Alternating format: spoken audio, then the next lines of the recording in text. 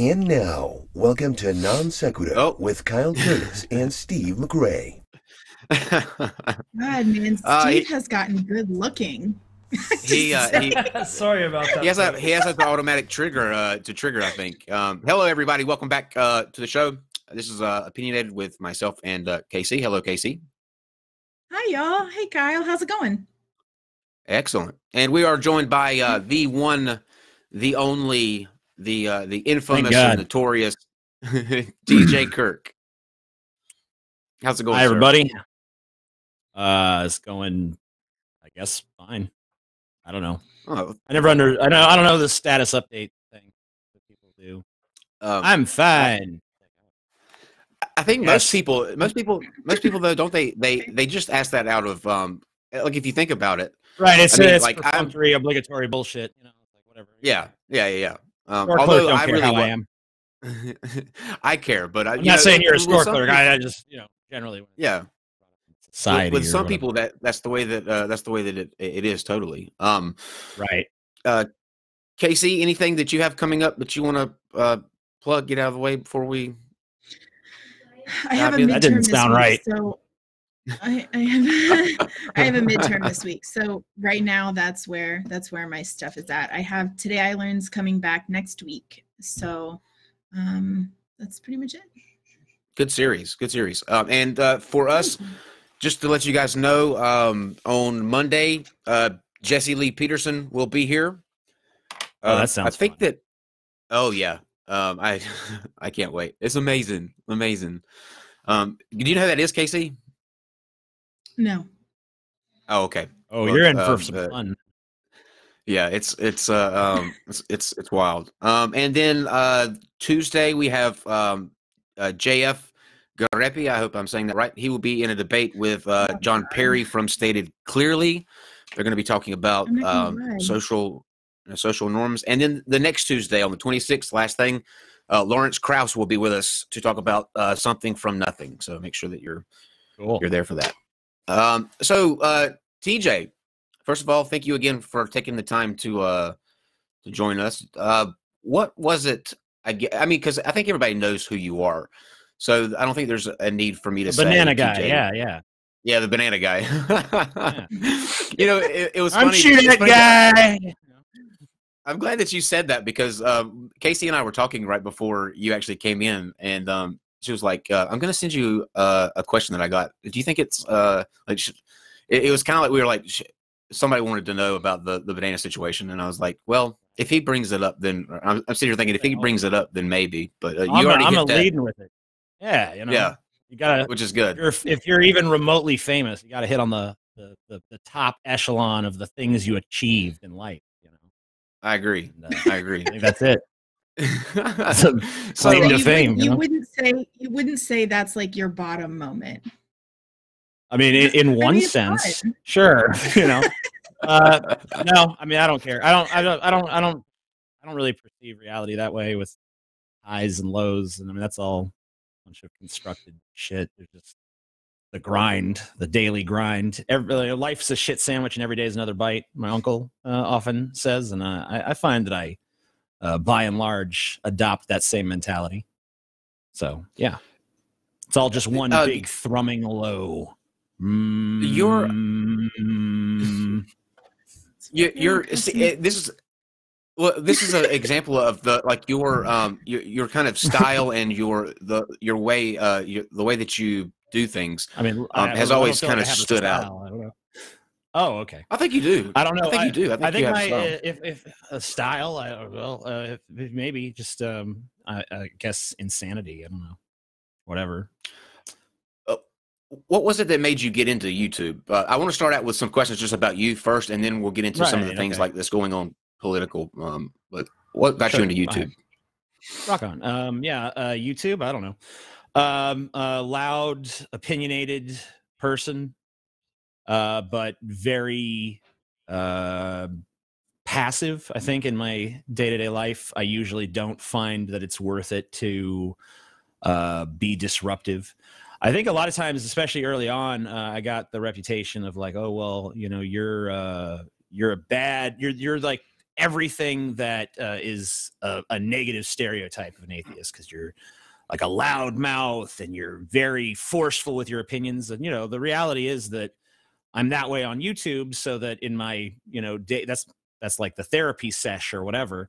And, my day-to-day life, if someone's like, let us now bow our heads in prayer, I'm going to be the person who's, okay, well, I'm going to respect that tradition or whatever, even though if you ask me about it, I'm going to tell you I think it's stupid, but I'm not going to like prayer, faggot, whatever. Yeah.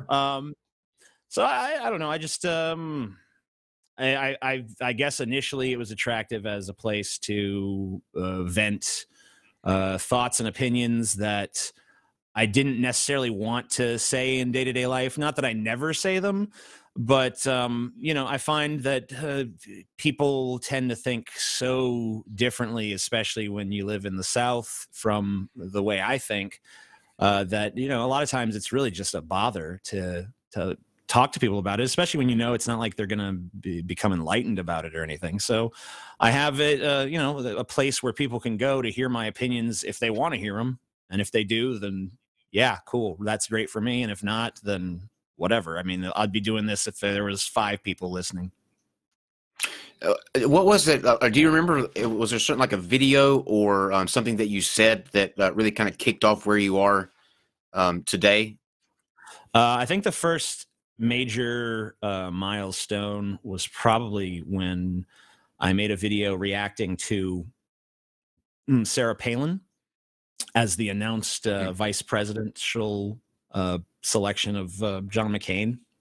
And I was like, this woman is an idiot. And I can't believe this is happening. I've seen her on Glenn Beck, and I could tell you that she is about one of the emptiest talking heads I've ever seen. And she got a really big popular fan following, of course, during that election. Not enough to win John McCain the election. I think it was an unwinnable situation for him. But wow, it would have been disastrous to elevate that woman to that position of power. But it was that video that got me my initial, I think probably the first time I ever broke 1 million views on something.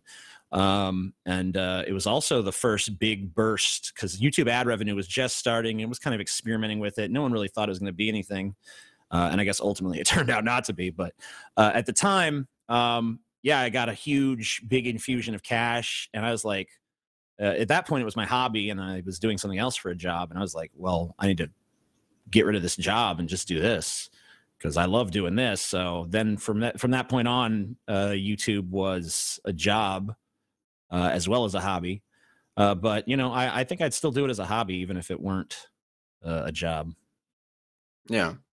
You sometimes get a rep for being controversial, like you said earlier, but probably the most from watching you, you took a stance, I think, and it was so funny to watch people's reaction to it. And I'd just like for you to kind of reiterate this point, but you took a stance against soccer, which I thought was hilarious. Yeah. I've noticed that the things that end up being the most controversial tend to be things that I think are just silly. The biggest backlashes I've ever got have not been over huge political opinions. They've typically been over very, like, relatively minor issues, like anti-soccer. Wow. So many people pissed. I lost like 10% of the fan base I had at the time over the soccer video. I also hate soccer. So don't say that. Yeah. I just said it. I stand by it. Hate soccer. It sucks. Criticizing Ron Paul back during the Re-Love Ocean, if you remember that. That was bad. Yeah. I guess that was at least to do with politics, but I mean, it was like, whatever. He's not going to be president no matter what. So I criticized him, lost a bunch of people over that, a lot of outrage, criticism of Buddhism. Those people are not, they're not used to being criticized. Muslims and Christians got a little bit of thicker skin, honestly, just because they've been through the ringer a few times. Buddhists, not really used to it. So they got really mad. I got more death threats criticizing Buddhism than I've ever gotten criticizing Islam, which is that's irony. That is irony. Yeah, for sure. What else? Bicyclists. Laura Croft. That was a different situation, because that wasn't organically a bunch of people mad at me. That was a few people mad at me, not even really that bad, but international media writing stories about it. Because I said that I thought the actress who was playing Lara Croft did not have big enough tits, which is a throwaway position for me. It's really just like, hey, I'm going to throw this out in the world and see what happens. And what happened was media outlets across the globe writing up articles about, can you believe what this random nobody on Twitter said about the new Lara Croft, huh? And trying to create some outrage. And I think it was really just because they were salesmen for the movie, and they wanted to say, hey, if you're against this movie, you're sexist, so go see this movie and be an enlightened, woke individual, basically. So I was basically just used as a marketing gimmick to sell Lara Croft Tomb Raider, number 3 or whatever it is. So I have a question. But, you say it was the Lara Croft thing was a throwaway position. So like, do you just sometimes say things to get a reaction and don't actually believe what you're saying, or are they actual positions? Like, I'm just wondering. Is it bullshit, or are these your actual positions? It's a good question. I think that it was. Well, once I said it and it got attacked, it became my official position. I'll say that much. When I actually wrote it out, I didn't know. I didn't care about it. I don't know. I don't know what my position was. It was just an impulsive kind of like, her tits are too small. I'm going to tweet that because I don't have any filter. And then, then when I was forced to defend it, then it became like, yes, I think this is actually important to her character. Am I strong about, am I passionate about that? No. But, I mean, sure. I've definitely have thrown shit out there into the world just to see what's going to happen. Because one of my favorite things to do is toss some crazy shit out there on Twitter or whatever, and just seeing different groups of people fight over it. Like the other day, I'm just like, all right, I'm just going to create this straight up and down poll of, is it anti-Semitic to criticize Israel? Question mark, yes, no. No, maybe, nothing, no other options, just that's it. And just like the sheer, of course, there was full of the anti-Israeli, pro-Israeli comments, the nuanced trolling of you should have given us another option because sometimes it is, sometimes it isn't. Yeah, but I'm asking you if it's inherently that, and just watching the chaos unfold, watching people spurg out and get mad at each other, not even participating any further in the dialogue, although maybe I did a couple, but I do that all the time. Yeah. So as to whether or not that's always bait people. I wouldn't even call it bait, because it's not like they're not already gonna have whatever reaction. I just want to poke them with a stick, and I'm not really. That's what baiting is. I'm not really looking for, but I'm not really trying to elicit some particular response from them, or any response necessarily. I'm just trying to rile them up and see what they do. I get, I get that, because the biggest Twitter feud that I've ever had, and it went on for like a week solid, and there were people who were just getting crazy over this, was a circumcision thing. It's the issues that you think are, that's a big issue to a lot of people, but you wouldn't think it would be as heated as it was, because there were people getting just intense over over this. It's everything though. People get intense over movie opinions or show opinions. Things about entertainment and stuff. I'm still recovering from that fucking Will Smith genie, so I can't talk. Oh man, I'm traumatized by that. That is bad. Have you seen the genie, Casey? The Aladdin. Yes, it's it's a little man. It's not right. It's not right. No, I wasn't. I'm really excited to see the movie. Don't get me wrong, I loved Aladdin when I was a kid. I'm really depressed that I'm really upset that Robin Williams is not around to be the genie. But That, I don't know. He just looks, and I realize it's live action and not cartoon. So like, I get it's gonna look different, but it's just a little, I don't know, man. It's weird. I sent it to my mom, and she was like, "What fresh hell is this?" And she not right. making another movie. Dude, I'll tell you too. What so many people? I put it in my thumbnail of a video I did about it, and people were like, "I thought that was just like a terrible Photoshop that you did. I didn't. It's supposed to be. That's really the okay." So yeah, that was what's gotten like kind of out of those things that you were naming a second ago, those things that have pissed people off the most. The one that's getting the most reaction right now is the bike, the stance on biking in bicyclists. Yeah, they're very. What's your problem with bicycles? And of course, like, can I just like lay this out right out? I don't follow you. I've never watched any of your content. I don't really know a whole lot about you. So I know of you, obviously. Yeah. You can't really be part of the atheist community and not, but I've never just watched or followed any of your shit. So I did some research, kind of looking up stuff. What's the deal with the bicyclists? Like, what's the problem? The problem? I'm just curious. Yeah. The problem with bicyclists is that they have a little bunch of pipes and a wheel, and they think that that entitles them to the same road that I drive a 2 or 3 ton combustion engine powered machine that can easily squish them like a bug, but they're still on the road on a vehicle where the tops. Yeah, it's a public roadway, but I don't see people riding horses on it. I don't see dune buggies and go-karts and shit on it. I agree with him on this. Why is there this special exception for your fucking faggoty hobby? No. I agree with him on this. I agree with him on this. It's for cars. It's not for bikes. Put in a bike lane. Get your city to put in a fucking bike lane or something. Ride in that. That's it. You provide. Get out of my fucking way.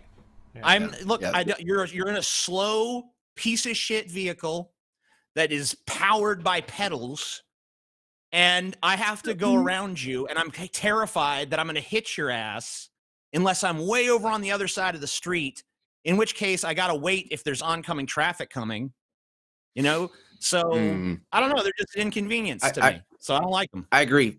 The bike lane's fine. Like I'm totally okay with bikers like being on the road or whatever. But when you're driving on the road and you're in Europe, and you have like tight lanes, like it doesn't work. I mean, if you're on a 2-lane road that's pretty heavily trafficked, a bicyclist on that road can cause like up to a 5-minute delay just because they're riding a fucking bike. And that's bullshit. No other vehicle is allowed to do that. If you were on there on like, I don't know, like I guess sometimes we do make exceptions for like heavy equipment like tractors or something, but no one's riding their dune buggy on that. No one's riding their golf cart on the fucking street where the speed limit is 50 miles an hour. Well, so like horses and buggies can ride on the roads. Like, I mean, I don't know. I grew up in Amish country. If you're in Amish country, there's like laws that protect them to do that. But like around here, they wouldn't do that. Well, I don't know where you live, but it just, I mean, there's still a lot. Well, maybe we can install horse lanes. Maybe we can install horse lanes. But look, if you go to like Amsterdam or something, there's the road and there's bike lanes everywhere, and they're woven into the infrastructure of how the city works and how traffic works. Here in America, maybe in some places we've done that, and I'm sure, there's places with bike lanes and stuff, but there's not that level of integration everywhere in this country. So a lot of times people are just driving their bikes on the road, and they're a detriment. They're a detriment to everyone riding a vehicle, which is the vast preponderance of fucking people. Yeah. But, it did piss a lot of people off. Yeah. So to kind of keep with the same theme, how would you describe what your political leanings are? Because you look at both sides of the in terms of parties, and you can find things with issues with each. But how would you sum up your sort of political leanings? Libertarian leftist. Libertarian leftist. And what just for people who may not know what that means or who haven't seen what you do. Describe some of the things that you like are important to you and where you disagree with the standard 2-party system. I don't inherently disagree with the notion of a two-party system, but if you're going to have a two-party system, then it should represent at least two different points of view. And right now, I mean, go look at the website that tells you, I don't remember the URL offhand, but there's a website out there that'll tell you where everyone is in terms of their votes against or for Donald Trump's proposals and his agenda. And it's pretty crazy to look at because you see that there's not really two parties that are distinctive in identity. There's this gradient, and there's some Democrats that are way up there in voting for Trump stuff. There's some Republicans that are way down there, and that's a lot of it because the standard of what's a Democrat and what's a Republican is different state by state. Like a California Republican that's actually holding office is probably a Democrat in, Louisiana where I live. But the problem is that on a lot of issues, the two parties really don't seem too divided with each other. Like our foreign policy of both parties is pretty much the same. There's not a party, for instance, that represents as a whole non-interventionism. There's not a political party that as a whole represents, let's tax Wall Street a little bit stronger. Let's tax billionaires a little bit more. Now, there's candidates on the Democratic side that have those positions, but the Democratic Party itself still pretty friendly to big business. And I feel like if you're going to have a Democratic Party, it's the job of the Democrat Party to represent the interest of workers and common people. The Republicans are supposed to be the party that represents big business. When you have two parties doing that, then there's no real opposition on that issue.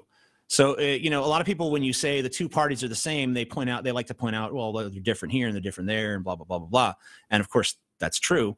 But when there's issues as big as foreign policy and how we regulate business, where these parties are in virtual lockstep, that's a problem.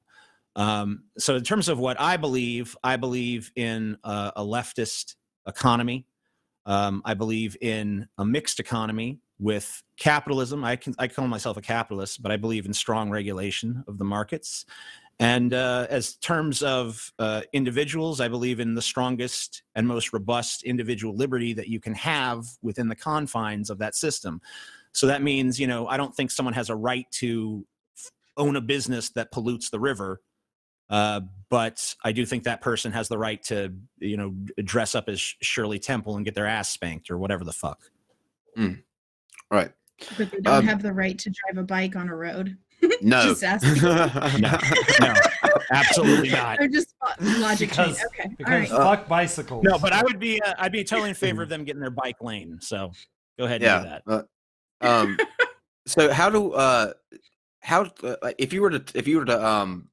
if you had to sum it up right now, I know it's a little early and we can't really tell full on, but if you were to vote right now, how should America vote in 2020? Because, everything's getting ready to ramp up. I'm not going to speak for what America should do because America is a huge variety of people that all are in different walks of life with different interests. Like if I'm a billionaire industrialist or something, I'm going to probably be like, yeah, Trump's our man. You just cut our taxes and all this stuff. So Trump, if you're that, if you're not that, then I'd consider voting for one of the people I like. And I'm not going to give anyone a glowing endorsement, but I would be partial to someone like Bernie Sanders, maybe Tulsi Gabbard in a pinch. Maybe you could say Elizabeth Warren's good. I just saw an interview with a guy, Andrew Yang, on the Joe Rogan show, who I think has some very interesting ideas. I think he might be a little out there for some people, but I don't know. Maybe check that out. What's your opinion on Kamala Harris? What's that? Go ahead, Casey. Oh, I was just going to say, you mentioned Elizabeth Warren, and I'm just curious, what was your thought on the whole, getting a beer video? Did you think that was as awkward as I did? Yes, you know what I'm talking about, right? Yeah, I thought that was super weird. Go watch Elizabeth Warren's appearance on Bill Moyers in 1995, and she is a very soft-spoken, intelligent, professorial person, because that's what she truly is. She's an academic. She's a professor. She's a teacher, and she speaks in a calm and deliberate manner. And I haven't seen that Elizabeth Warren in a long time, because she was replaced by politician Elizabeth Warren, who sees, hey, Alexandria Ocasio-Cortez is doing all these down-to-earth streams, so I guess that's what I'm going to do. In search of an identity, just like, but I mean, like, it's the same as with the Indian thing, though, right? I mean, she's like a woman in search of a more interesting identity. It's like, no, just be yourself, and that's not you. What are you gonna say, Casey?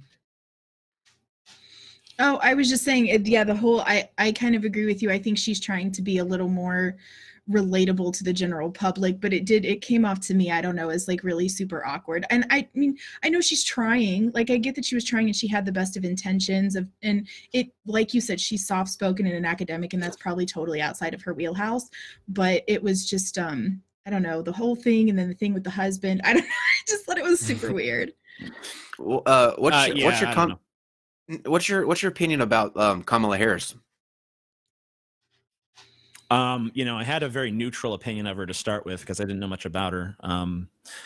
Now I know that as a district attorney, she willfully ignored evidence that could have exonerated people. She willfully ignored evidence that cast doubt on the state's official story and suppressed it. I know that there were times that she had evidence that kind of showed that the state's case was not as strong as they were making it out to be, and withheld it from defense attorneys. So it seems to me that when she was district attorney, she likes to go around calling herself now I was a progressive prosecutor. Well, there's not much to indicate that. What's indicated is that she was a very corrupt prosecutor, which I think is sadly pretty standard in our justice system. So I have my doubts about her sincerity. Now, she has embraced a lot of leftist sort of policies, and I guess that if you're someone who's going to vote for a lesser of two evils candidate, she's probably not that bad. But I don't think that her a willingness to throw people in jail when you know that there's decent evidence out there that they're not guilty, or at least there's some doubt. There's a reasonable doubt, which, if you look at our justice system, you're supposed to be able to prove your case beyond a reasonable doubt to actually get a conviction. So when there is a reasonable doubt and you suppress it, that shows to me that you really don't care about people, and that you just care about furthering your own career and agenda. So unfortunately, that's pretty standard for our politicians. Politics. Yeah, I agree. What's the biggest issue that we as a society face today? There's so many things you choose from global warming, the immigration. Well, what's the global warming? Climate change. Climate change. The impending. I wouldn't even have said this before today, but after watching Andrew Yang on Joe Rogan, if the statistics that he was providing were accurate, then I would say automation, huge threat. What was he saying about automation that troubled you? Something like 20 to 30% of jobs will be replaced by automation within the next 11 years. Ooh, that is so. If that was the case, let's just play hypothetical here. What would people do? Yeah. That's millions. Well, truck drivers are almost certainly going away. A lot of cashiers are going away. There's already restaurants operating in China without human beings present. So a lot of these restaurant jobs are going away. A lot of jobs go away, because you still have to get products to places. So yeah, well, no, the trucks will be autonomous vehicles, which are already in the testing phases. They're already 98% accurate, which of course you want a truck that's a driver that's 100% accurate. You can't have 2% of the time the trucks are crashing into things and all that. But once they master that last little 2%, what are you going to hire if you're a business owner? You're going to hire a human truck driver that is going to be way more likely to crash the truck once they improve the technology. There's going to be, it's going to need sleep. That's going to need to be paid on a regular basis. All this stuff, or are you going to hire the machine that can drive in perpetuity and is 100% focused on its task and has been developed to be safer than a human driver? I mean, it's a no-brainer if you're a business owner. So that profession, probably 10 to 15 years, there's not going to be a human truck driver. So what does everybody do then? Like what would people do in that case? Well, that's why why it's a fucking real problem.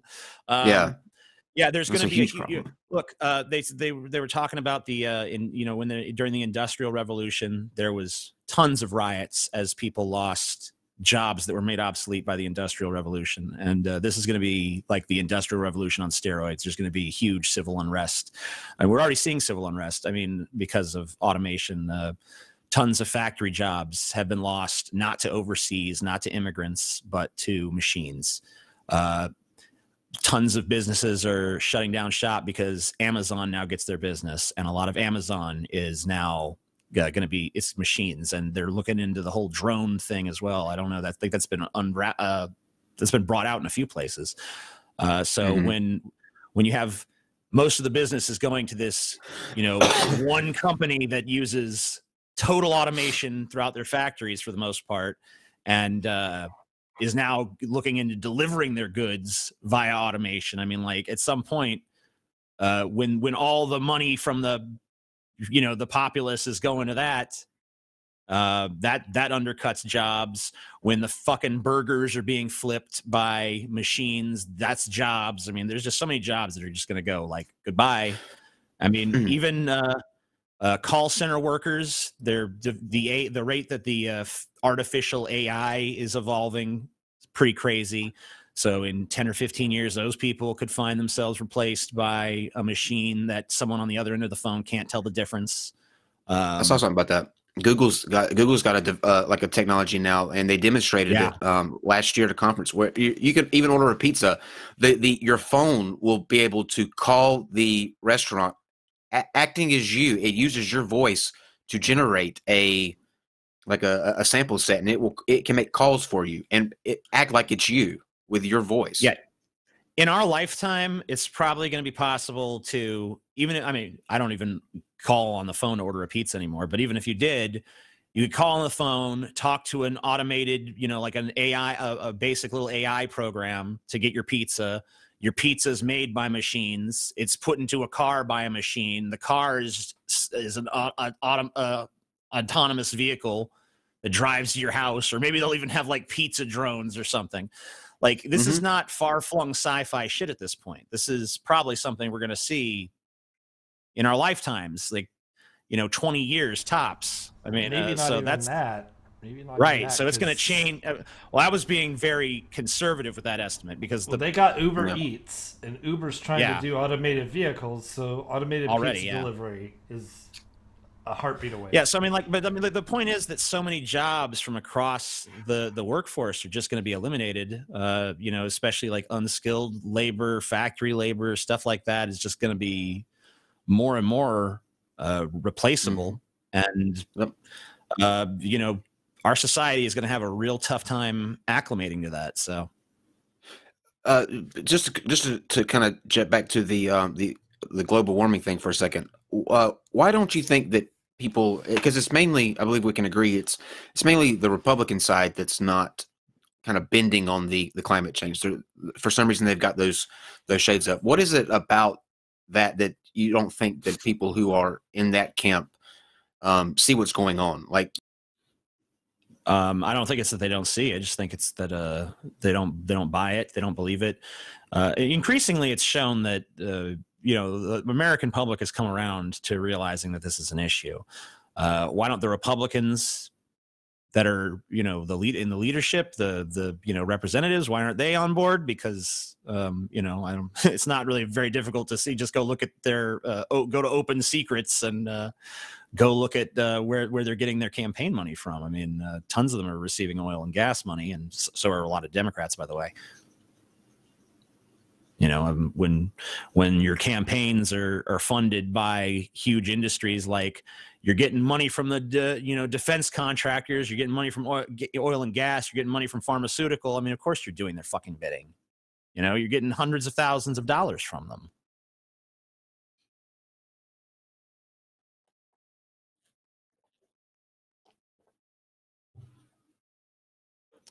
I'm not hearing anybody.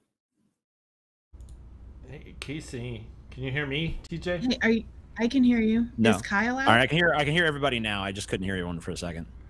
Kyle, it's Kyle's issue. So go ahead. Oh, okay.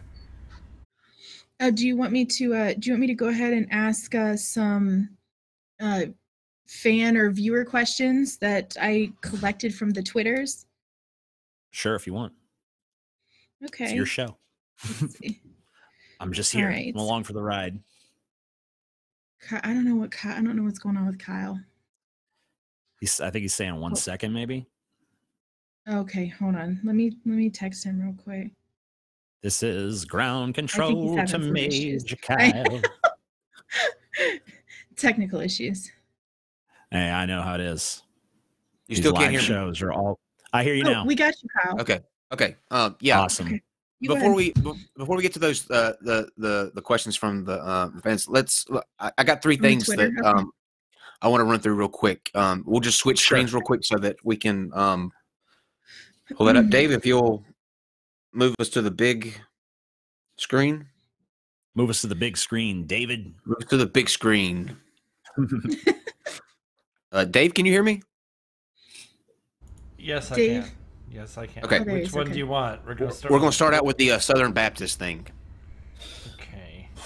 So while Dave's moving us over, last night, if you guys watched the show last night, we had a guy that wrote an article called "Gay Jesus is Coming," and basically his point was that gay culture is such that eventually we, as me being a part of the gay community, and our agenda is to sort of hijack religion. In other words, we will be able to find a way to make Jesus somehow gay. There are verses that we'll be able to misconstrue, and that will be a way to sort of bring him into that culture, since we've done it with Hollywood and other things. And the rest of his article talked about how it was just a lot of things about homosexual sex, how it's not healthy, how it's what it can do to you, all this other stuff. So I find it ironic that today the headline is 380 Southern Baptist leaders and volunteers accused of sexual misconduct. Yeah, I think there's over 700 victims, right? Between since 1998, 380 Southern Baptist leaders and volunteers have faced allegations of sexual misconduct. In the past 20 years, there have been more than 700 victims, with some urged to have abortions and to forgive their abusers. Mm-hmm. So, as the amazing atheist, and since you've had probably the loudest atheist voice for the longest period of time here on YouTube, what do you think about situations like this, when all the time we're hearing about how, since we don't have a belief in God, we can't have a moral compass? Like there's right. That. Well, I mean, the thing about this is it's the same thing you saw in the Catholic Church. I mean, you see the same thing in Islam. You see the same thing in like any of these powerful institutions where it goes beyond just we're a bunch of humans getting together to. I mean, when you start putting people in the position of like, I represent God, I represent the creator of the universe, and you put people in that position who are either evil people to begin with, or are just corruptible or whatever, and they're going to abuse that power in a myriad of ways. And this is just one example of that power being abused by people who have basically got a bunch of people convinced that they're God on earth, or at least his representative, and that whatever he or she, I guess in some instances maybe, probably not in the Southern Baptist thing, but whatever they say is just the gospel truth, and they're to be obeyed, and whatever commandments they lay down, even if it's something that seems wrong or unreasonable, people are scared to question them because they think, well, this is my spiritual leader and I have to obey, because that's so much of what Christianity is about, is obedience. And it's the same thing with Islam. It's all about subverting your will to this higher power. But of course, the higher power is not manifest anywhere around you. So you have to go through this middleman who might be someone who's trying to exploit you in some horrendous way. And in fact, in most cases, usually it's financial exploitation, but obviously sexual exploitation is another form that takes. So really, to me, the solution to stuff like this is for people to realize the predatory nature of these people and to stop vesting this power in them. But unfortunately, people are addicted to religious dogma and doctrine. And so when they're addicted to that, as long as there's people out there willing to peddle that, and why wouldn't there be? Because there's a lot of power-hungry people out there who they view that as the primary means of achieving control over others. It's like George Carlin said, it's the greatest bullshit story of all time. And so you've got the promise of heaven, the fear of hell, and you're the master of it all in this person's eyes. So of course there's people who are going to abuse that in horrendous and disgusting ways. I agree. Casey, what are your thoughts? I'm an anti-theist. I think religion is awful. And I think that this kind of stuff is not going to stop happening. It's not going to stop happening in Catholicism, and it's not going to stop happening with the evangelicals and the other Protestant religions or anybody else. The way that Muslim men treat Muslim women is not going to stop. And it's terrible. Religion is awful. And so this particular story does not surprise me at all. They need to go to prison. People need to turn them in. But here's the thing that sucks the most, I think, out of when you have stories like this, is that the people in the community know shit like this is happening and they don't turn them in. And that's the disgusting part, is that it's the whole community rallies around these fucking sex offenders, and it's just I don't even understand it. My brain just cannot wrap around it. Agreed. Yeah, well, they think that God's on that person's side. You think that if you've actually been convinced that the creator of the universe, who controls your eternal fate, is on the side of the abuser, then you're scared to say anything. Yep. Last week we did a show about Steven Anderson and his views on he's just vitriolic. The thing about that's the virulent homophobe one, right? Yes, the guy who he wished he said that trans people and gay people should just die. The government should execute that's his gay part people. And parcel. I remember him. Yeah.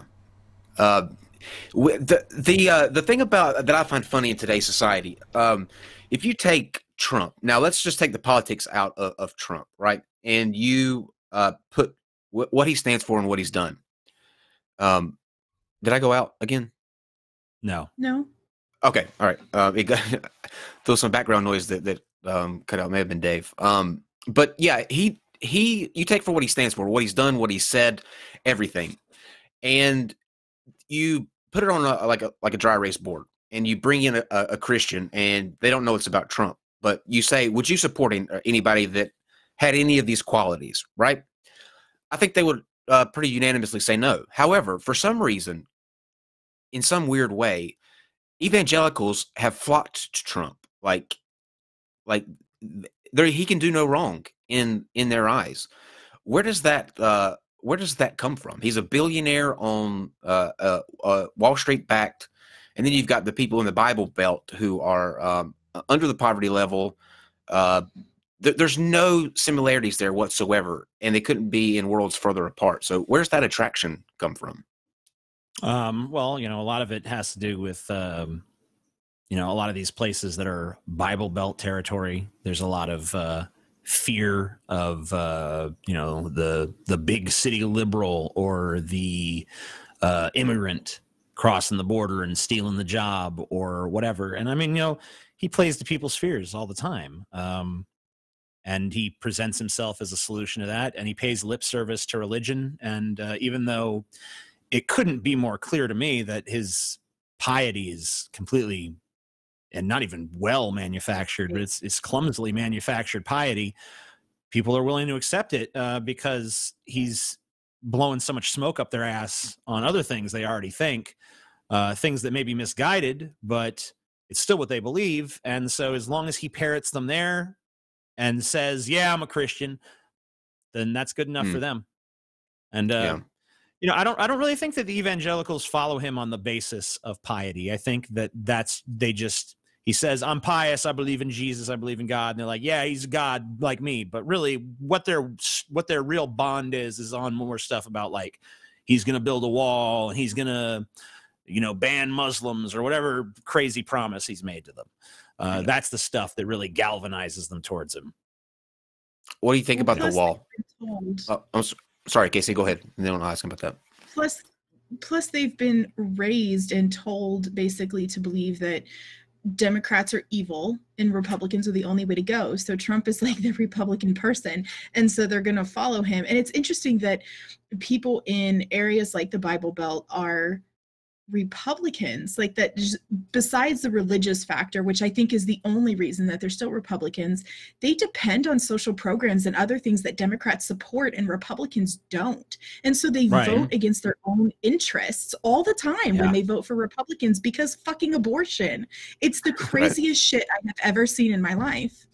Oh, there's a book about that called What's the Matter with Kansas? I forget the name of the author, but it's all about how Republicans use wedge issues to get people to vote against their own economic interest, which is from a social engineering standpoint is just dazzling, but from a logistical, pragmatic standpoint of having to live in this reality, it's not so great. But you asked about the wall, I believe. Yes. I don't have super strong opinions about the wall. I think it's impractical. I do think that at least for a time, it would obviously create some jobs. It is a big public works project, kind of like the Hoover Dam or something. So, I think that that's been effective in the past. So you could maybe make that kind of argument for it. But with a D+ or D- infrastructure in this country, it seems to me that there's a lot of public works projects that would do us a lot more good than a wall. We know that Mexico has tunnels into this country already. We find them all the time. So digging a tunnel ain't no big deal for them. There's tunnels out there that are really sophisticated with like elevators and like lighting and stuff. So, I mean, it's not that challenging, it turns out, for them to build a tunnel, especially if you're connected to a cartel and you're making, huge profits on drugs. So I don't think the wall is efficient. I mean, and it's just like, it reminds me of the Maginot Line. It was a strongly fortified border built along the French border to keep the Germans out, and the Germans just went around it. And that's just all that's going to happen. You're going to get they're going to get some low front flying aircraft with some anti-radar equipment, or they're going to sail around it, or they're going to dig under it, or they're going to get a visa and enter legally and overstay. It's not a very effective thing. So it's basically just, I guess the best word for it is like a boondoggle to me. But at the same time, I don't think it's really harmful in many ways. I think it could probably do some ecological damage as it interferes with migration routes and stuff like that. You have to make a decision about what side of the wall the Rio Grande, I think, falls on. So there's stuff like that. So you're going to just give that to Mexico. It is actually kind of an important river. So I don't know. There's just a million logistical things that are just, maybe would be worth looking into if it was actually going to solve a problem, but it's not going to solve any problem. It's just something that Trump promised on the campaign trail, and people said, yeah, a wall. So now he feels like, well, I got to do that to cement my legacy. But I think if he does end up succeeding, it's just going to be a legacy of stupidity that someone in the future is probably just going to end up tearing down. So I guess it'll create jobs again. It's time to tear the motherfucker down. I agree. Speaking of that, in sort of a way, let's go to the next story. This is going to touch on outrage culture a little bit and where we draw the line at what we get angry about. So this is a story where the students I try to say FYI, I can't read the story. It's like the pixel quality is too. It's because of the bandwidth. We stream out to everybody else in 1080p, but back to us, it's not that. But I'm going to read what it says. So basically, a group of students at a college forced a business to apologize, take down a sign that they had up, and it cost the business a lot of business. But here was their issue. A restaurant near the campus of Clemson University has upset students. Their grave error, naming one of its sandwiches the Tijuana chicken sandwich. The restaurant, named Loose Change, put a sign outside their establishment which read, "Big enough to feed a caravan, built high enough with smoked chicken, lettuce, tomato, pepper jack, bacon, and guacamole, bordered with a side of pub chips, so good it should be illegal." Now that's it. That was the extent of the. Dave, if you'll scroll down a little bit so we can see the sign, people can. I'm having a hard time scrolling this article for some reason. I don't know why. Okay. Well, anyway, you can go to that article. But see, this is my view on things. Now, I know that there are issues that people do need to get angry about, protest, and just go after. But there are some things that I feel that we just go crazy for. And what happens, things like this are the reason that Trump, in my opinion, gets elected.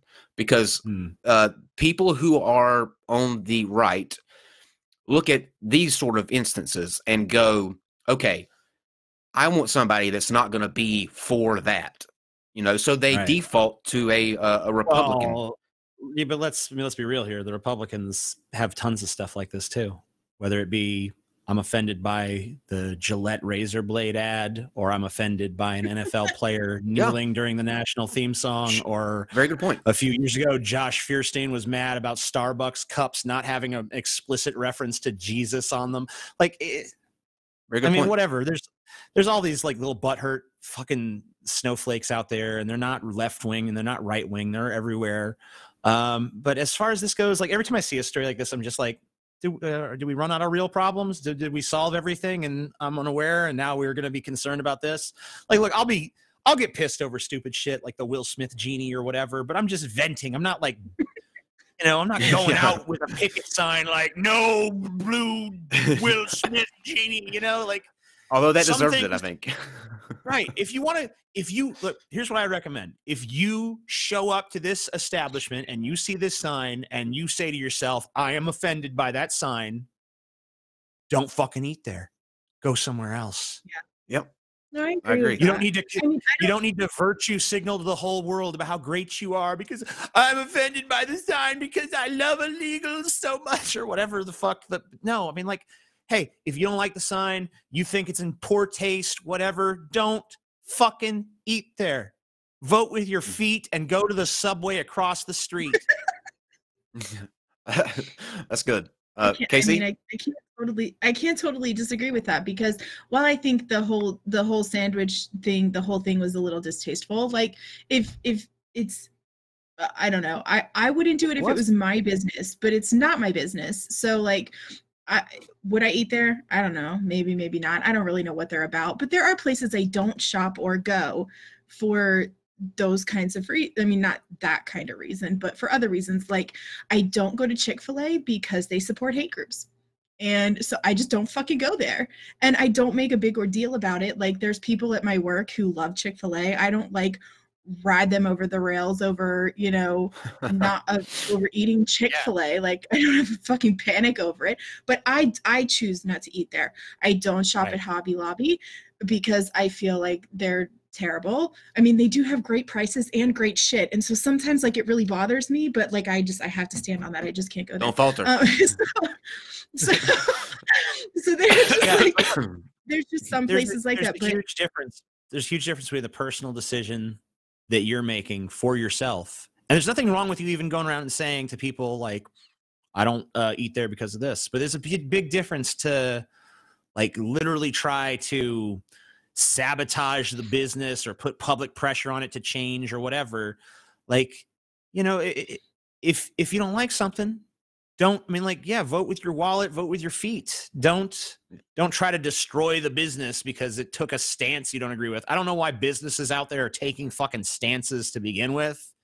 Doesn't make a whole lot of sense to me, but it seems like it's a popular thing to do nowadays. So the thing is, though, this went so far that the students at Clemson, they got together and their student government association as a whole for the university put out a statement on this, a statement saying that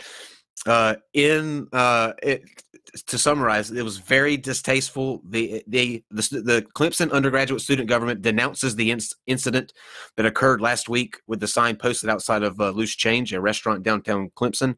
The sign was offensive and very It said the sign was offensive and very distasteful. Our college stands for the voices of all students, and it's concerning that Loose Change would block the social media accounts of several student organizations after they expressed concerns with the incident.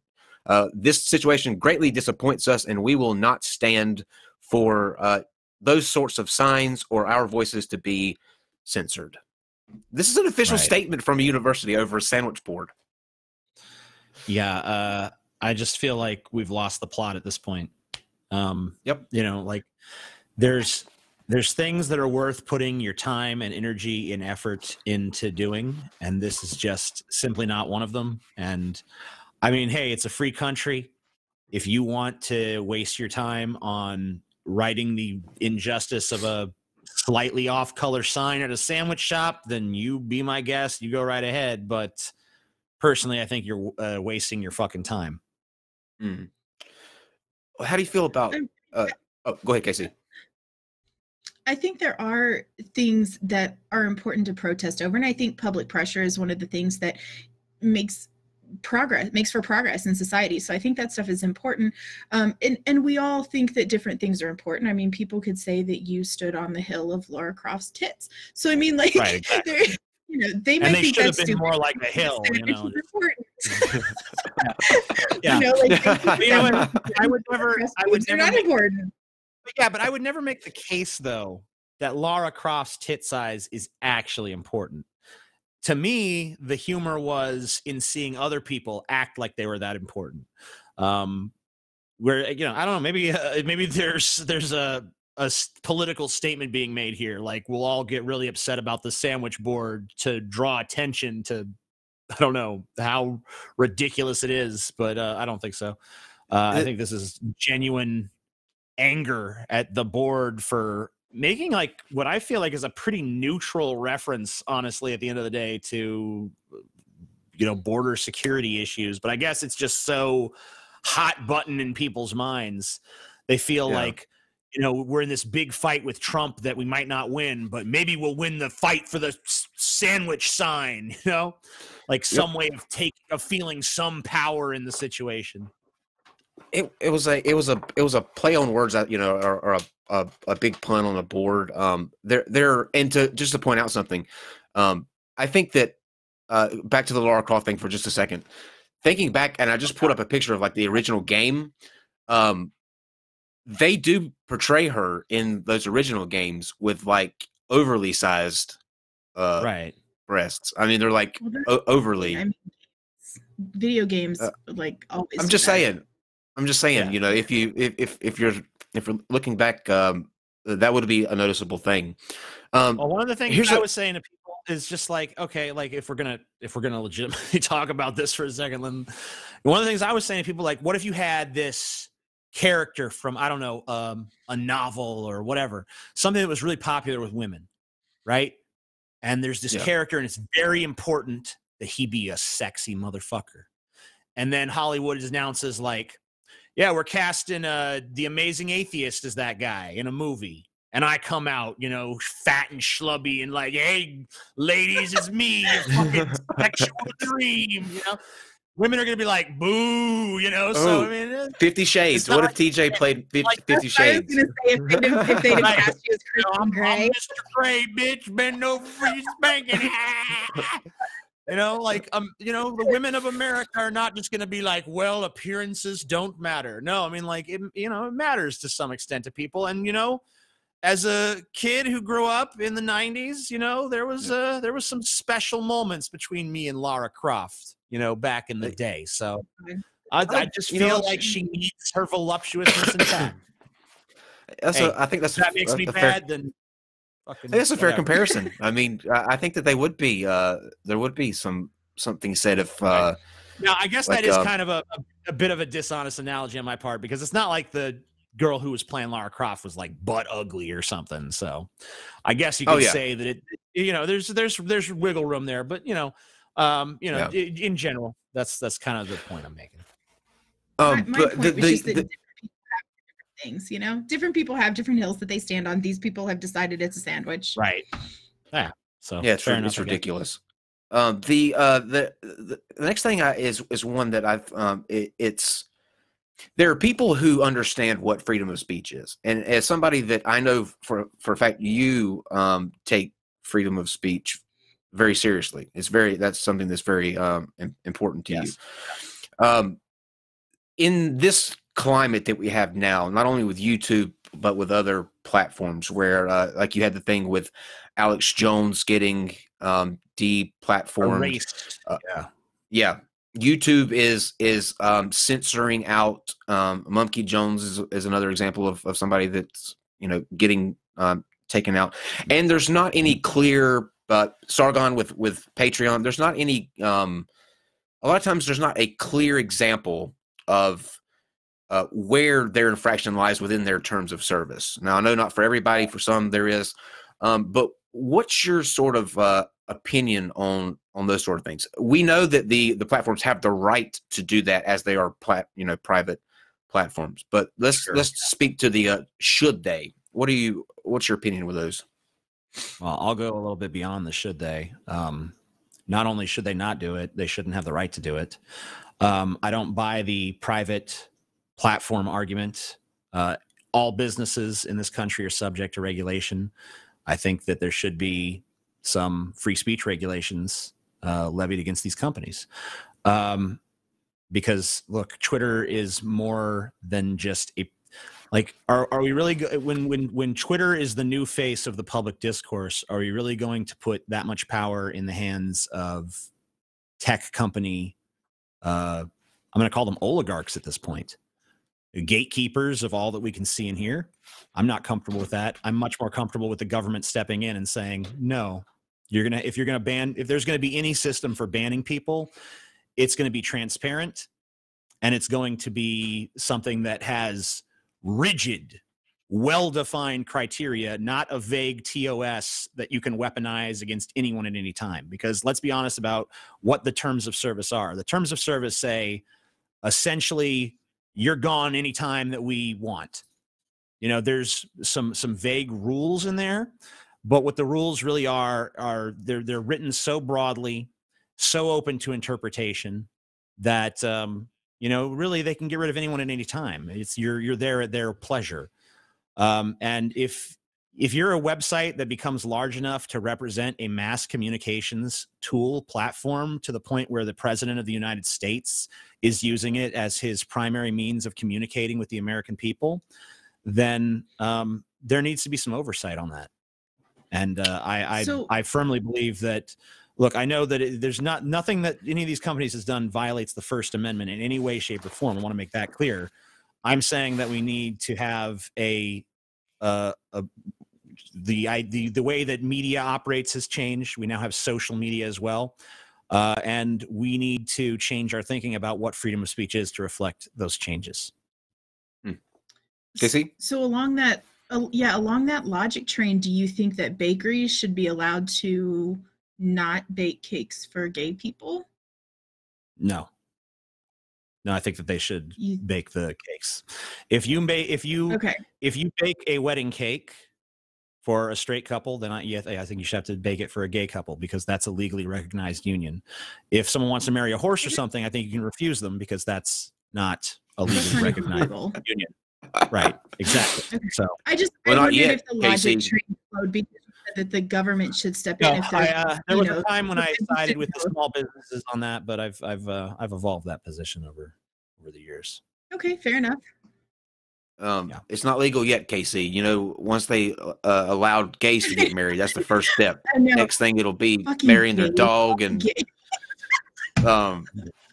gays are destroying the world. Don't you know your gay marriage can affect everybody else's straight marriage somehow? Oh, I know. Through magic. With the also YouTube. Did you guys hear about YouTube? There's two things that YouTube has announced in the past 2 weeks, and after this, Casey, we'll start asking the questions that you have.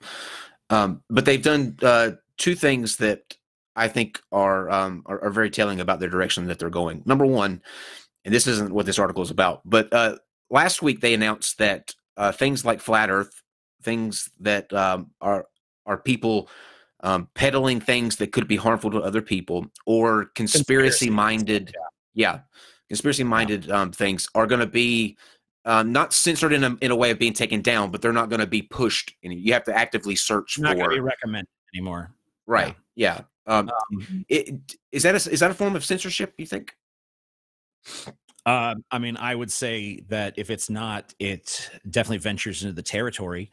The big question I have about that is, I wonder how this is going to be interpreted, because how many, who's to say what's a conspiracy theory, right? I mean, what happens when it's decided that criticizing Israel's human rights policies is really kind of a conspiracy theory?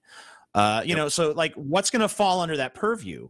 How many different opinions that we consider this is a fairly mainstream opinion? How many opinions that are backed up by hard evidence are going to be conspiracy theories? I mean, in a country like the United States of America that's still like 80% religious, what happens when atheism? That's just a conspiracy theory. I don't know. I don't know how broadly they're going to interpret that. I kind of suspect that it's going to end up being anything that's outside of the comfort zone of mainstream America or whatever country you're in is going to be the conspiracy. So I'm really kind of I'm skeptical of this. Now, if it was just applied to, flat earthers or something, I would still be against it, but probably not passionately. But just knowing that this is going to be probably used for something way beyond the purview of what's being described to us makes me super antsy about it. It's a slippery slope, because I think that what you hit the nail on the head. I think it's driven by advertisers. I think this is YouTube's attempt to create an environment where advertisers are essentially selecting the content that they want to see on YouTube, so that if a certain group or thought or issue is not in any way going to make YouTube money, in other words, if the advertisers wouldn't put their dollars towards it, that eventually will fall into that whole not going to be recommended thing. So you're essentially allowing advertisers to select for you. Casey? Well, so I guess I wonder, is there any exception to that whole nobody should be censored kind of thing? I mean, anti-vaxxer stuff is actually really dangerous, and vaccination levels are falling all over the world. And so that the spread of that misinformation is dangerous. And stuff like Alex Jones, some of the stuff that he says, that's dangerous. The whole Pizzagate thing caused this guy to go up and shoot up a pizza place, and the shit wasn't even true. So I don't know. Is there any time that you think it's justified to limit the spread of this kind of information? Good question. That's a very good question, and it's something that should definitely be approached very thoughtfully. I'm reminded of the quote about, you're entitled to your own opinion, but you're not entitled to your own facts.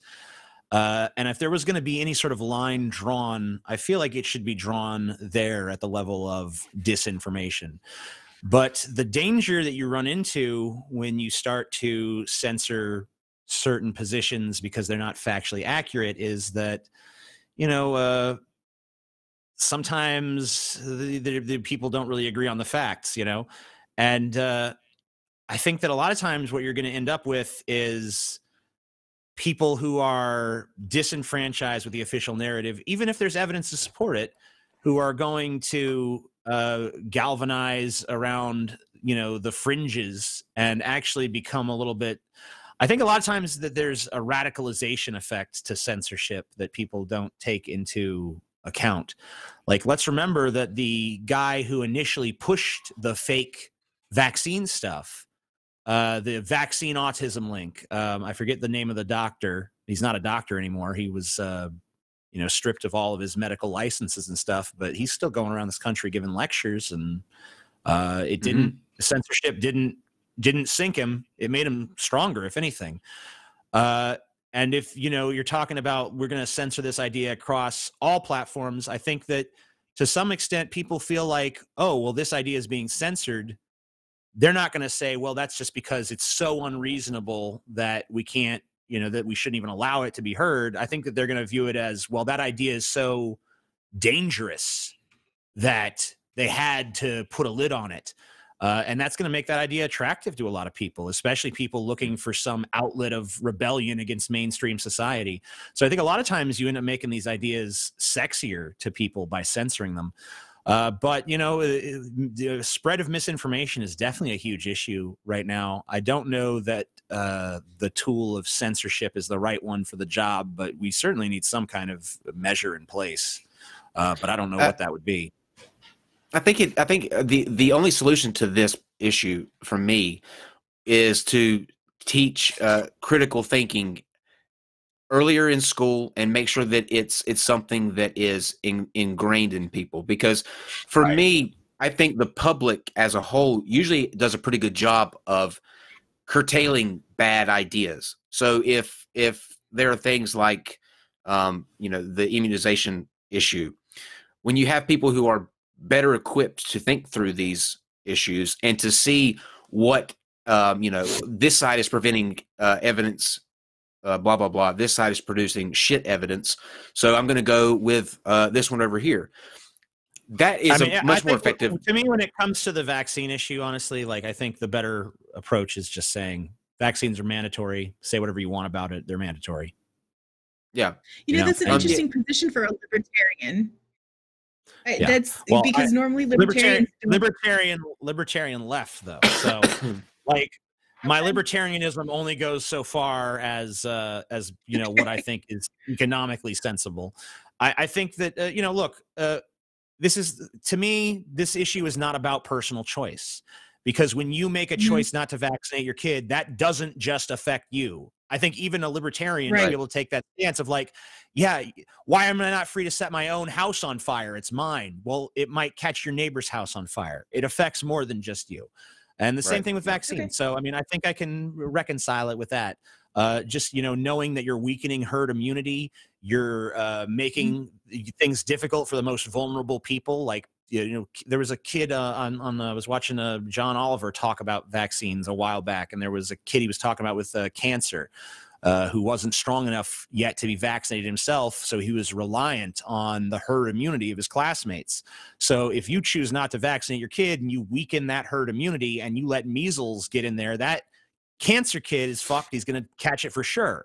So this is not something that just affects you. It's something that affects everyone around you in a demonstrable way that is perhaps life-threatening. So I think that, it should definitely just be mandatory to get your kids vaccinated. I think that's just a no-brainer. There are communities all across the country now. I've seen 3 different articles about this where there are diseases that were pretty much eradicated coming back with a vengeance because of people who are not getting their kids vaccinated. It's right. It all comes down to how you if you're able to process information and what you're being told. If you can't handle sorting through evidence and being able to choose what's real science and what's not, then you're fucked. And I don't think that any amount of to me, if when you censor things like this and with like flat Earth and all those other kind of conspiracies, you actually feed conspiracies, because then these conspiracy guys are able to go, oh, see, they don't want the truth out. They're blocking the truth from getting out that's typically how it ends up getting spun. So yeah. But yeah, Casey, I know that you've got some questions from the Twitter questions. The Twitter questions. You ready for Twitter questions? Let's do it. Sure. Let's do it. My cat's trying to silence. I've never seen a cat actually sit in someone's lap before. That's new to me. This cat loves me. Yeah, cats usually try to avoid people, I think. This cat licks my face like a dog. So that's what's up. That's weird. All right, Casey. It is, and his tongue hurts because it's sharp. But okay. Sandpaper. No, they're spiky and shit. Okay. Yeah. So Cardinal Art on Twitter said, have you ever had the same kind of frustrating arguments with contextualists as you have with literalists? I was raised Catholic. My aunt was a nun, but we were taught to view the Bible as a man's attempt to explain God and an attempt to control morals in society. Love you, by the way. To me, the contextualists are actually more annoying than the literalists. I can respect the position of a literalist marginally more than a contextualist, because at least a literalist is saying this book is the inerrant word of God, and that's why I live by it. You know, as irrational as the belief that that book is the inerrant word of God is, at least the logical thing you would do from that is, yeah, if this book comes from the creator of the universe and tells us how to conduct ourselves, then we must live by it. But a contextualist is like, well, a lot of it's allegory and interpretation and blah, blah, blah. Like, then why do you live by it? Anything is that. I can interpret morals from Spider-Man 2, you know? Like Dr. Seuss. Oh, what's the moral of the Cat in the Hat? I mean, like, hey, pretty much anything in terms of human storytelling can give you moral lessons or ideas about how to conduct yourself in the world, or whatever, you know, whatever you claim to get from the Bible. Wisdom. A movie can preach compassion. A novel can, you know, point out a social ill, and probably better than the Bible, because it's from probably a time closer and more analogous to your own, when human beings have a more advanced knowledge of the world around them. So to me, a contextualist is someone who is just taking an inherently irrational position. This book is not perfect. It's not the inerrant word of God. It's just a bunch of stories that we think kind of have a good meaning or message here and there. Well, yeah, maybe they do. So look at them as mythology and treat them like you would any other story created by a human being. Some of them are good. Some of them are bad. Some of them have good moral lessons. Some of them have bad moral lessons. And they're all open to interpretation. That's fine. Just don't tell me that it's anything to do with God at that point. It's clearly not. If it's either from God or it's not from God. So I actually take the literalists. I have a little bit more respect for them, even though I think most of them are just contextualists in disguise, honestly, because no one is actually following that book to the letter. You can't. It's contradictory, and there's tons of stuff that tons of people ignore.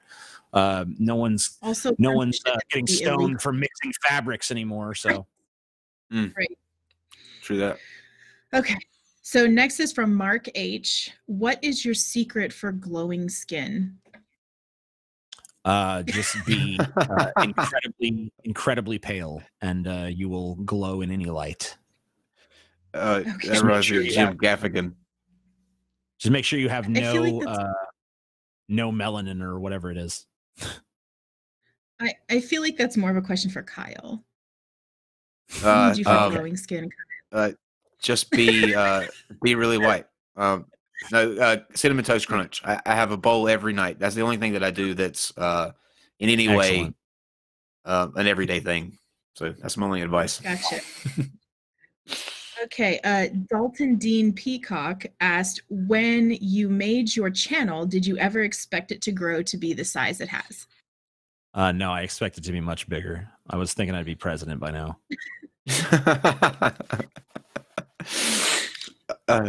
Did it surprise you? Like, I think there are some people who start channels and then they just blow up and it's like really surprising to them. No. Okay, you just think you're awesome, so like it was expected. Yeah, I mean, I think if anything, I'm vastly underrated. So. Okay, all right. Dan Thomas. I would agree with that. I would agree with that. Okay, thank you. Thanks, Dan Thomas is a patron of yours. Said you were great at participating in debates and hosting them. Do you miss this with? I don't know what DFF is, or does That's debating Paul Scotty? Deep Fat Fried is my current podcast I do. Yeah, there was what was the question again? What do I miss debates and stuff? No, not really. Yeah, you miss this. No, I feel like I had my fill of that kind of stuff. I did a 3-year or so stint on Drunken Peasants and, various other debates over the years as part of like Polypop when I was on, I think it was the Maker Network and, some other stuff.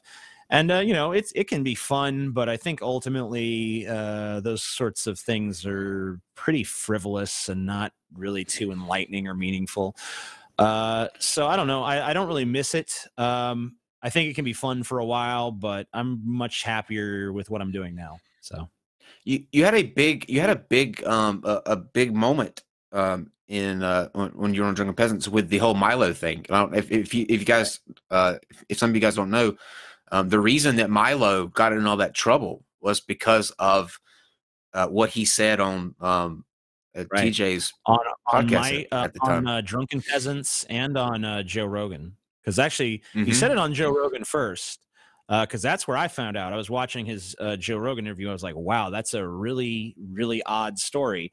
So he asked him some questions about it, and his answers were very strange. And of course, that ultimately ended up getting to the mainstream press, who honestly distorted what he said to some extent. But still, very odd story. Yeah, that was a pretty crazy moment to me, though, and I don't think I get enough credit for this. I'm pretty sure I put together the first ever YouTube BDSM themed trivia show. So I think that's probably that's my favorite episode. If I look back at like the DP stuff with Mr. Repsion and Pimp Monk and my buddy Paul's Ego, all getting whipped and spanked for getting questions wrong by Mistress Jin, who I don't know whatever happened with her, but that was a great fucking episode. The Wheel of Torture or the Wheel of Misfortune or whatever we ended up calling it. Painful. Yeah. And we posted pictures of Paul's ass and Mr. Repsion's ass after that, and they were just like black. So it was really man. Cool. I can't Any even chance you'll bring it back? No, I can't even believe we got away with it once. Oh yeah, that's a good point. While we're talking about Deep Fat Fried, it was a different YouTube though. That was before the adpocalypse and stuff. So, things were a little bit more free then. Now they're a little bit more restrictive. Let's talk about Deep Fat Fried for just a second. What was the you're just getting out of DP, which obviously was a shock to your fans. So when you're setting up a new podcast and you're kind of thinking through the direction that you want to take things, you opened up the series of Deep Fat Fried with the Tim Allen Tim Allen thing. Like, what was the thought? Why did you end on Tim Allen to start out things with? We decided to start off with Tim Allen because I figured that would, damn you cat. I figured that would make it pretty clear to everyone that was a fan of Drunken Peasants that you're not necessarily gonna be a fan of this. Because we came up with a concept that was pretty different, and we wanted to start off with something that was as different as we possibly could. So we threw the Tim Allen episode out there as kind of a like, hey, this is what we're about now. And people were like, what the hell are you even doing? And then the next episode, I think after that was like Juggalos or something. I don't know. We covered a whole bunch of stuff. And then it just became apparent to people like, wow, there's really no consistency to this. They just kind of cover whatever every week. And so, I've loved the freedom of that, and not being beholden to any one topic or any one thing of interest, and being able to even find things that maybe people don't think are interesting and try to look for what's interesting about them. We did an episode on fucking toilets, where we went through the whole history of the toilet and just made stoner jokes and shit jokes, obviously. So, I mean, I think it's super fun to just have that freedom to play around with so many different areas of discussion and not feel like there's nothing you can't do. Feeling like, if we wanted to, we can make an episode about fucking paper clips and still see if maybe we can make it halfway interesting. So, I don't know. I think that's very freeing, but it also offers a robust array of challenges in terms of keeping the show consistent enough that people, will still regularly tune in. There has to be some ability to expect something, but to not be beholden to any one topic at any given time, and to be able to do all kinds of stuff and just have the freedom to explore all these different areas. Treating some episodes seriously, treating some episodes comedically, just being able to be all over the map and still somehow a cohesive thing has been like a whole bunch of fun. So the serial killer, your serial killer, series I loved. Yeah, those were fantastic. All right, Casey. So this is from Valis Johnny on Twitter. Where's the best place to buy fresh produce? And I told him I would ask it, even though. You just you tell you what, if you come over to my place and just reach up right into my asshole and just pull out whatever, and it's free. It's free to take. It's all free. It's interesting because that leads into our next one. It leads into our next one. Okay, cool. If you have produce in your ass, it leads to the next question. I never heard why. Oh, sorry. This is from Johnny Bonar. I never heard why he made the banana video. That one is purely for curiosity's sake and is not a judgment of character or anything. He just wants to know why. I mean, for the same reason people use, dildos or vibrators or whatever sex toys are out there. It was just a low budget sex toy. I'm just like, I don't have a dildo. Here's a banana, Why was there a video? So why did you put it on? Well, it wasn't like I was like up for Pornhub is the banana video. No, I sent it to somebody who asked for it, who then later hated me over some political disagreement and was like, I'll put this banana video out there. Then it's like, all right, well, that's kind of petty, but whatever. Yeah. I did it. I'll roll with it. But you did the right you did the right thing though. You owned it, I think. That's the what are you gonna do? That's the I'm not gonna I'm not the kind of person who's going to be like, I am personally ashamed. I'm not ashamed of what I did. I had fun. Yeah. I enjoyed it. Stimulated my prostate. I fucking, it did what it was supposed to do. I don't know what to say. I feel like it's self-evident. I don't know. Yeah. I mean, I do have to admit, I feel privileged that I have not had to watch that. I've not watched that. I have not. I don't know why anyone would. Does that make you feel better? Does it what? Well, no, does it make you feel better that like one person out there has not seen your No, I mean, I think the whole world. I think it should be a Super Bowl commercial, personally. But oh yeah, it's got to get though. It's got to get old though. That being something that's always asked you, or you just don't care if it's talking about. No, it's fine. I'm not. Whatever. It is what it is. It's like there's certain things people are gonna ask me about. That's just one of them. Yeah. Casey, do you have any more from Twitter? No, that was all from Twitter. No one. Okay. Else. Well, there's people tagging in the live chat, but I know I told you that we would keep it at an hour and a half, which we're at. But so I want to I want to wrap it. What time? Oh, yeah, it is 8:30. So yeah. Yeah, go ahead. I want to just wrap with one final question from me. Sounds good.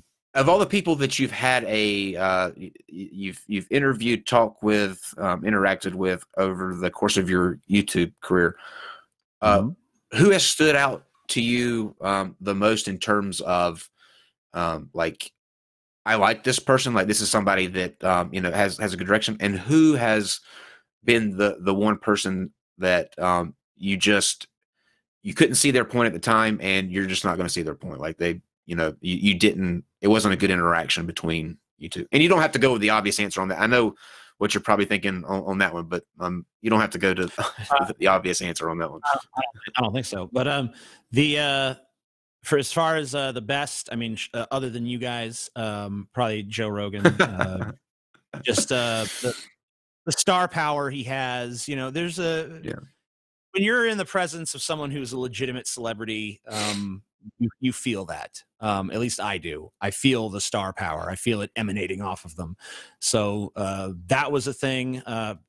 The time that I just happened to share a flight with Morpheus from The Matrix, Lawrence Fishburne, like that dude just exuded energy and power. So people like that that are on that level, that tier of that are just way above anything that you or I or any of us will probably ever be. Those people just super powerful. And so sitting across the table from Joe Rogan, and knowing that he's probably gonna, he definitely could kick my ass. So got more money than me. He's got a bigger show than I'll ever have. Got fucking ass kicking abilities I'll never have. He's a cool dude, cooler than I'll ever be by a fucking, country mile. So like that's intimidating to be in. Like you almost feel like that Wayne's World, like I'm not worthy kind of thing. Yeah. So was he cool? Kind of like, oh yeah, definitely coolest guy. Super nice. Awesome. Just awesome dude, across the board, just as friendly off camera as he is on, just really affable, friendly, nice, all the positive things you could possibly say about a person. Gregarious, all that. So that's Joe Rogan, and just awesome guy all around, awesome to be on his show, whatever.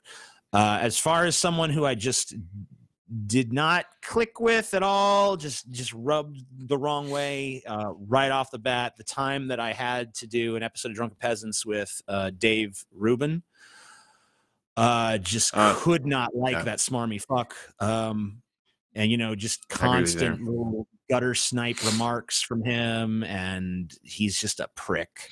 And he's shallow, and he's vapid, and he's stupid. And that's how I feel about him. Yep. I'm glad you told us how you really felt. Yeah, he is. Dave Rubin. I hate him and Ben Shapiro both. Like I know you don't like. I've never had to interact with Ben Shapiro, so I suspect that I'd probably get along better with Dave Shapiro than Dave Rubin, or Ben Shapiro than Dave Rubin. Then. So, yeah. So okay. I'm gonna let you take a second, and any final thoughts that you want to put out there for anybody? Plug when Deep Fat Fried comes on, so people can catch that. Anything else that you want to? I do. Me and my very, very funny friend Paul and my brother Scotty, we do a show every Monday called Deep Fat Fried. You can tune in to see that. We do private episodes on Friday, but go see if you like the Monday ones before you really worry about that. But every Monday, you could see an episode of Deep Fat Fried on our channel. Every Thursday, we put up clips of us reacting to the news, and there's all kinds of other content that's kind of beyond a patron wall. But see if you like the free stuff before you even worry about that stuff. And of course, there's my channel, The Amazing Atheist, where all of my 1,400 videos or however many I have are up, and there's new ones coming out all the time. And this is honestly, it's all over the fucking map. I mean, sometimes it's about politics, sometimes it's about atheism, sometimes it's observational humor. It's all kinds of shit. So just don't feel like you're going to be able to expect any sort of consistency, and you should be fine. Yep. That's pretty much that. That's my best sales pitch. So go subscribe to that shit and go watch it. Let me read these last minute super chats that came in real quick. Brian Stevens says everything TJ is saying is possible today. Lysandrian says truck drivers aren't going away soon. Some driving jobs will be, but there are many parts of the industry that will take over well over a decade before automation will be able to replace the driver. Ruben Menendez says happy to see TJ on. Everyone go check out DFF. Brian Stevens says the Amazing Atheist is Nathan Drake. Are you Nathan Drake? I don't even know who that is. I'm not sure either. And then Easel Lycan says TJ versus Destiny on free speech? ? That would be a good talk. Yeah, I'm done with the debate thing. I got a message from Steve McRae as well. He's the co-host of our other show, the Non Sequitur Show, and it says he likes your monologues. So cool. Thank you. But Casey, anything that you have to wrap up with before we say goodnight? Anything you got coming up? Nope. No, well, not good really. luck like on I said, your midterms, or what you said is midterms. Thank you. Yeah, good luck. Yeah, I'm on getting that. my master's in engineering, so it's not fun. That's awesome. Maybe you can engineer like a Death Star that I can be like the captain of or something. The Amazing Vader. I'm a Star Trek person, not a Star Wars. Well, build me a. I will not build me a fucking Borg. Build me a Borg cube. Then I'll be the leader of the Borg hive or whatever. So. Is that a thing, Casey? You can't if you're a fan of Star Wars, you can't be a fan of Star Trek. Is that like a real war, like the furries that we had? Yeah. No, I mean there are plenty of people who like both. There are plenty of people who hate both, and there are just some people who just prefer one over the other, or just like me. I have watched all of the Star Wars. I just don't like them. I just don't like them. Interesting. And it's interesting. I don't know. I like the original trilogy, but I like Star Trek better too. So whatever.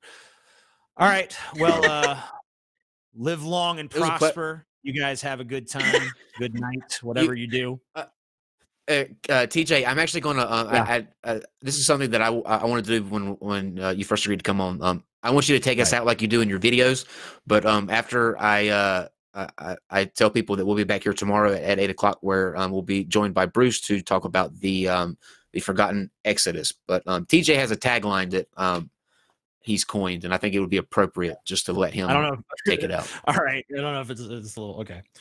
All right. This has been The Amazing Atheist on the Non Sequitur Show. Peace the fuck out. Perfect.